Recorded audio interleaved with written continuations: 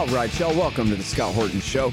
I'm the director of the Libertarian Institute, editorial director of antiwar.com, author of the book Fool's Errand, Time to End the War in Afghanistan, and the brand new Enough Already, Time to End the War on Terrorism.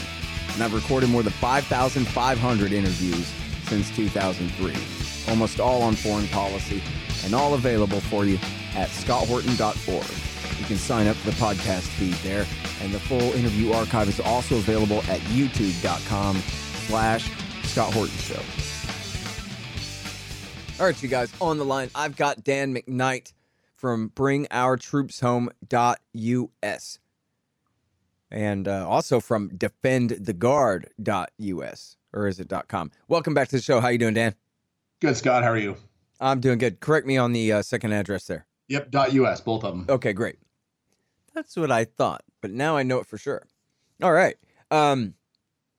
So, well, we have a lot to talk about, but let's start with DefendTheGuard.us. What is that? And why would anybody be interested in it? Yeah, great question. Yep, Defend the Guard is a piece of state legislation. So we got tired of fighting the war machine in Washington, D.C., and decided to take a 10th Amendment approach, decentralize our fight and take it back to the states. And Defend the Guard is a bill that says that the state's militia or the National Guard cannot be deployed to overseas combat unless Congress has first declared war. So the Louisiana National Guard that's currently in Iraq and missed Hurricane Ida, just like they missed Hurricane Katrina, would stay home in Louisiana unless there was an official declaration of war, which hasn't been done since, 1942, I believe. Right. Hungary. And so in Romania. That's what Defend the Guard is, and it's a project that we're working on in right now. We're in 37 states with sponsors. We were at 31 last time you and I spoke, and we're hoping to be in 50 by January. Great. Now, it's pretty difficult to get something like this passed and signed. What good has it done you so far to get it introduced in? That's a pretty impressive number, 30 out of 50 states. I'll grant you that. But now what? Yeah, so you're right. Getting it passed is going to be incredibly difficult. Every time we've introduced a bill, not every time, but when we introduce a bill, we try to go through the bill introduction process where you get an introductory hearing in front of the veterans or the state National Guard committee in the legislature. And we've done that in several states so far. And when we get these hearings, we get to send veterans that have served in the global war on terror, that had multiple deployments.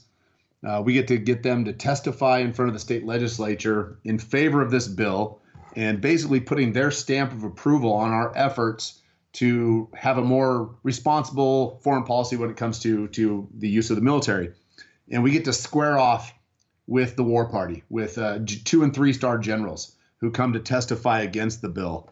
And it's a pretty impressive dynamic when you have these veterans of the current wars debating literally in front of a legislative body with those that are propagating and pushing the wars. And it creates a very stark visual. And I think every time we've done this, we've had incredible response. And you've participated in a couple of these. I think you'd agree that the generals typically have no clue on the authorization for war or the proper purpose and role of the military based on the Constitution. And so we're drawing them out. We're pulling them out of their comfort zone and bringing them out into the public's eye, where the disinfecting attributes of daylight can shine a light on what they're doing. Yeah. Well, and listen, man, I mean, I think, okay, well, I just had this big talk with Danny Sherson about some of these subjects and about the way that, especially in the Bush and Obama years, it's wearing off a bit now, but especially then, how conflating, the conflation of supporting the troops and supporting the war and all that. You had to be, there's a pretty, minority view that no way, end the war to support the troops or, this kind of thing. Those things always just kind of get conflated together there. But now, and it is 20 years into the thing, so it's about time, but now you guys are really kind of changing that narrative and you're really helping to, like I can see it on the faces of these legislators. They're like, oh, wow. Look at all these guys. They're Republicans, and this guy's from West Point, and that guy's got scars, and, all these things. This guy was a Green Beret, and they were all, obviously not, moving left, but boy, are they sick and tired of the wars. Just that overall impression seems so important for them. And it's really just, I think, breaking the ice in a way. But another couple of years of this and a bit more attention and a bit more pressure from the right, it seems like you have a major narrative shift, and it's going to be one that's very difficult to reverse. When the right wing says that they're really sick of the war. And as they always said, we got to respect the soldiers. We got to listen to them first.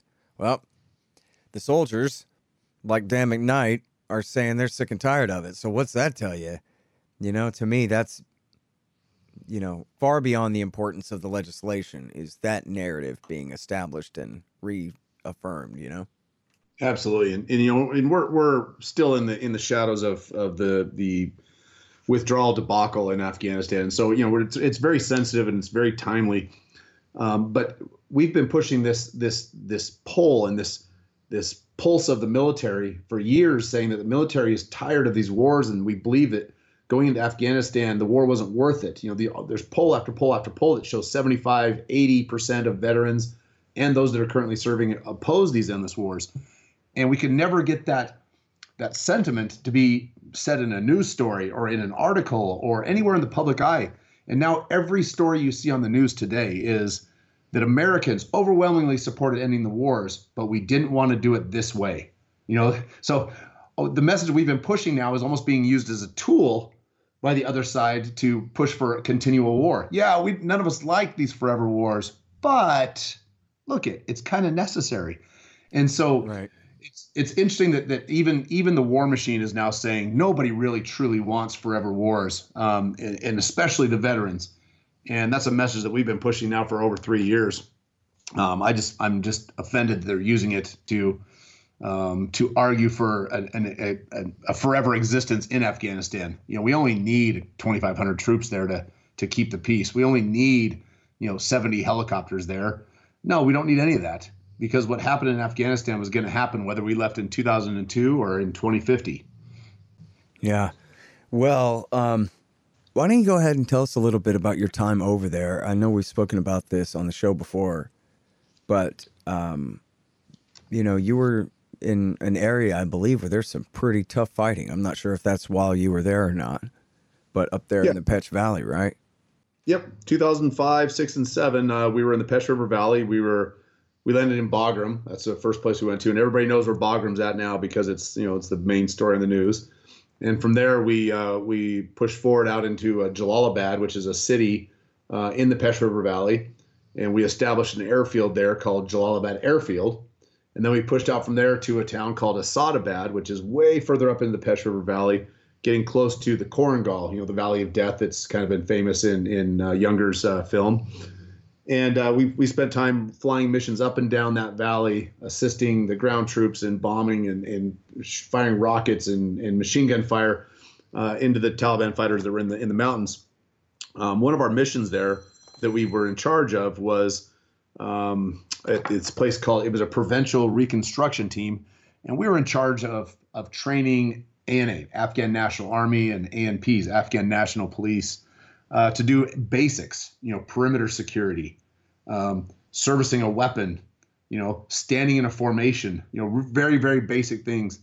And we'd get an op order at night that would say, tomorrow you're going to have 25 ANA or ANP coming for training. Here's your task list and here's the mission. The next day, 4 or 5 would show up. And so we'd, go through the basics with them, teach them how to do very basic soldiering skills, and then return an after action review to our chain of command that would say, hey, only 4 or 5 showed up for training, but they were trained to the standard. And that message would go up to brigade or division, and it would simply say mission accomplished. And so brigade or division would assume that all 50 or 40 of those people that they'd anticipated were coming to training had been trained, when in reality it had been 10% of those numbers. And so that was one of the tasks that we were in charge of. And we see that playing out right now when, President Biden says that there's 300,000 strong Afghan National Army that are going to defend what we've given them. And then they folded in a matter of days because that 300,000 probably never really existed in any way, shape, or form except on our intelligence reports. While we were there, we participated in things like a big offensive push called Operation Mountain Lion, where we took the fight to the enemy, and we were going there to win the damn war. And that was a 45-day offensive operation that we flew round the clock. And as soon as that mission was over, Scott, our mission changed, and we were no longer war fighters. We were then helping secure contracts for road building and building schools and securing their free and fair elections. And the mission changed from one of war fighting to one of nation building right then and there while we were there on the ground in the middle of our deployment. And that was about the time when I realized that we're screwed. This is we're going to be here forever. Because we were trying to do something the military is just not made to do. We're not made to build roads and schools and water treatment facilities. We're meant to blow things up and destroy things and avenge the attacks that happened in our country. And so that was my deployment. I got hurt and came home and retired after 13 years of service. Yeah. And then how long did it take before you decided you wanted to start doing something about it the way you've been doing such a great job of lately? I went underground. I politically became very inactive. I paid attention. I watched my friends go back for 6, 7, or even 8 deployments back to the combat zones. And it wasn't until 2019, early January 2019, when our governor, our former governor, Jim Risch, who is now Senator Jim Risch from the state of Idaho, had served long enough in the Senate during this war to become senior member of the Senate Committee for Foreign Relations. And he became the chairman in 2019 when the Republicans took control of the Senate. And Jim Risch and I had a storied past, and I've told the story in your show before, so I won't go into too big of details, but he had helped us out when he was our governor. I'd called him on a satellite phone from the top of a mountain in the Pesh River Valley when we couldn't get supplies for our troops, and he helped us out. And so I always held Jim Risch up as kind of this hero in my mind. So I reached out to him and I asked him if he would use his position in 2019, if he would use his position as the chairman of the Senate Committee on Foreign Relations to advocate for and follow along with President Trump's desire to end the war in Afghanistan. And he answered in Idaho at a Chamber of Commerce event in front of a crowd of people with me, retired Sergeant Dan McKnight, right, with a buddy of mine in tow with a camera. We filmed his answer, and he said, "Dan, I'm with you. I remember helping you. I'm with you. We're done with nation building." And I thought, by God, Jim Risch is going to go back to D.C. and he's going to shut this thing down. And him and President Trump's America First plan and the veteran sentiments that they want to get out of these wars, it's going to come to an end. Well, he went back to Washington, D.C., all right, and he voted 3 times over the next 90 days to extend the war indefinitely in Afghanistan, Yemen, and Syria. And so that's when we started our organization, Bring Our Troops Home, specifically to influence Jim Risch from the state of Idaho.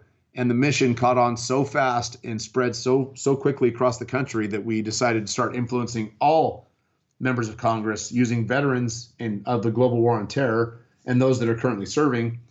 And we quickly realized that we were going nowhere. We could not influence Washington, D.C. And after about a year of beating our head against the wall, we decided to take the fight back to the state level, where we can literally and figuratively kick in the doors of our Capitol buildings and make them look us in the eye and make them listen to our stories and make them understand that we are not pawns in their war machine, that there is a real cost of war. There's a real cost of human lives, and we're tired of it. We're tired of being used inappropriately without a proper declaration, and we want the states to force Congress now to do their job, and that's how we've shifted our mission. Okay, hang on just one second. Hey, y'all, Scott here for EasyShip.com. Man, who wants to use Stamps.com? They're terrible. Their website is a disaster. I've been sending out tons of signed books to donors and friends lately, and it's clear. The only real alternative to standing in line for the 1990s technology at the post office is EasyShip.com. Preparing and printing labels with EasyShip.com is as easy as can be, and they are cheaper and better than Stamps.com. You can even send 100 free packages per month. Start out at scotthorton.org/EasyShip. Hey, look here, y'all. You know I'm for the non-aggression principle and all, but you know who it's okay to kill?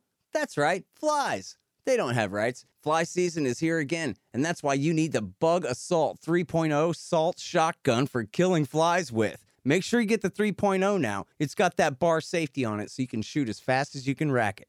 The Bug Assault makes killing flies easy and fun. And don't worry about the mess. Your wife will clean it up. Get the Bug Assault today. Just click the Amazon link in the right-hand margin at scotthorton.org. In fact, you can do all of your Amazon shopping through that link, and the show will get a kickback from Amazon's end of the sale. Happy hunting. Hey, y'all, Scott here for Lorenzotti Coffee. It's great stuff. It's actually how I'm conscious and recording this spot right now. You probably also like and need coffee. Well, Lorenzotti.coffee's got a great dark roast and these really cool grinders so you can brew it as fresh as possible. Here real soon, they're also going to have a nice medium roast and other options available. Check them out at Lorenzotti.coffee and use promo code scotthorton.org to save 10%. They ship fast and it tastes great. Support good anti-government stimulant suppliers. Go to Lorenzotti.coffee today.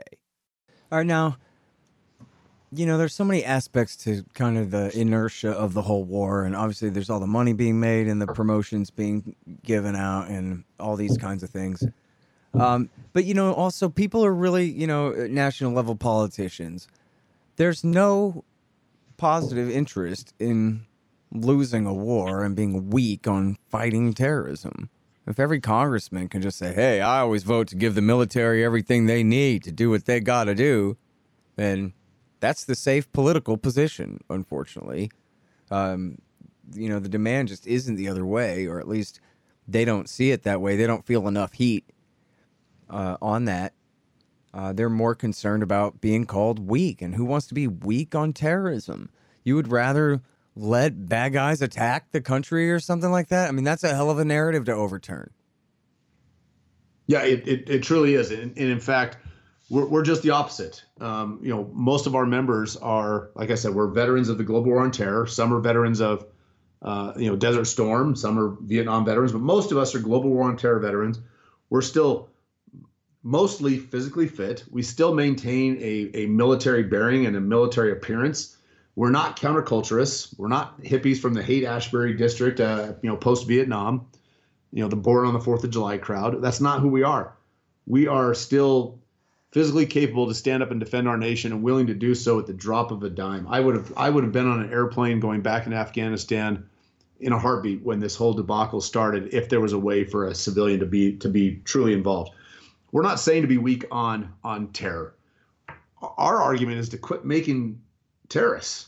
You know, quit occupying countries, sovereign countries who did not attack us on September 11th and who have no central government for us to truly attack. You know, we went into Afghanistan to avenge 9/11. It was probably the right thing to do. I'm not questioning that. But we went to Afghanistan when every person that attacked us on September 11th was from Saudi Arabia. The planners may have been in Afghanistan, and we found them and we rooted them all out and we killed them all. And in 6 months, the mission was accomplished. Our concern is that we stayed. We stayed. And every day we stay there, we create another enemy. Would you want someone occupying your backyard there in Texas? You'd probably take up arms against them, is my guess. I don't want to give any virtue or any strength or any credence or anything to the terrorists, but our presence there is a problem. And the reason we're still there is because our elected leaders have failed. The generals have failed. The diplomats have failed. It's not the soldiers on the ground that are fighting the war. It's not the soldiers and the mid-level management, you know, the non-commissioned officers and the lieutenants up through captain. Those aren't the people that are the problem. It's the field grade officers and the flag officers and the politicians and the diplomats that are the problem. And they perpetuate this system, this occupation, this virtue that we have, that we need to spread our goodness all around the world. But you can't spread that goodness through the barrel of a gun. We have measures that allow us to spread that goodness. It's diplomacy, right? And the military should never be used for diplomatic means. If we need to go into Afghanistan, or we need to negotiate with Afghanistan, or we need to have any foreign relations with that country, it shouldn't be at the barrel of a gun first. That should be the last option. And we should never go, ever, without proper authorization from the elected representatives of the people, right? And that's through a declaration of war. And so, yes, we agree. Be strong against terrorism. Terrorism's bad, and you can put it in any light you want. There's no need for it. It's disgusting. It's vile. and we always want to appear strong, but peace through strength. All right, peace through strength. If we're strong at home and we're taking care of what we need to be doing at home, it makes those type of terrorist attacks far less likely. Yeah, emphasis on the peace part. Correct. Yeah. Let's start with peace. All right. I mean, that should not be our end game. That should be our starting point. Yeah. And being a peaceful nation is not something that takes a whole lot of effort. Yeah, I mean, the constitutional order presupposes peace. The war Correct. would only be an absolute emergency. Otherwise, you're risking your constitutional order and something much more like a military form of government, which is a lot like, what we have more and more now.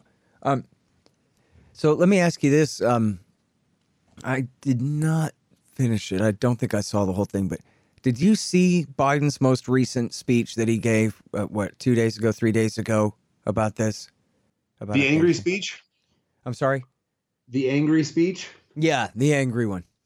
Yeah, when he was yelling at us. Yeah, absolutely. I don't have a whole lot of anything good to say about the man, to be honest with you.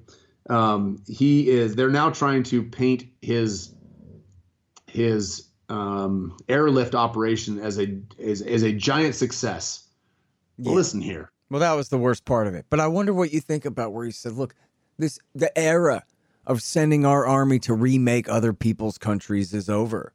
We're not doing that. And then at another point he said, listen, if September 11th had just been planned out of Yemen instead of Afghanistan, would we have ever gone to war in Afghanistan? And he says no, because I'm paraphrasing, but pretty closely here, I think. He said, because we have no national interest there at all. He's not wrong. He's not wrong. And if that speech would have been given on May 1st, when the last American stepped onto a C-17 aircraft after every piece of equipment, every screw, every nut, every bolt, every weapon, every piece of ammunition, every diplomat, citizen, journalist, everything had already been evacuated from the country, and the last American turned out the lights at Bagram Air Base, and President Biden had given that speech, he would have gone down in history as one of the greatest presidential moments in our country's history. But he didn't, right? He blew past the negotiated deadline. He blew right past it. He did nothing to prepare for it. And then he withdrew our troops in the middle of the night, creating chaos. And so anything that comes out of his mouth right now, it's tainted with that lens, right? We have to look through it with the proper lens of history. We can't look at it after the fact and try and grade his words. We have to look at it in the context. And that's the problem. I applaud him for ending the war. It was courageous. It was bold. It went in the face of most of his party and most of the Republican Party and all of his military leaders. They were opposed to it.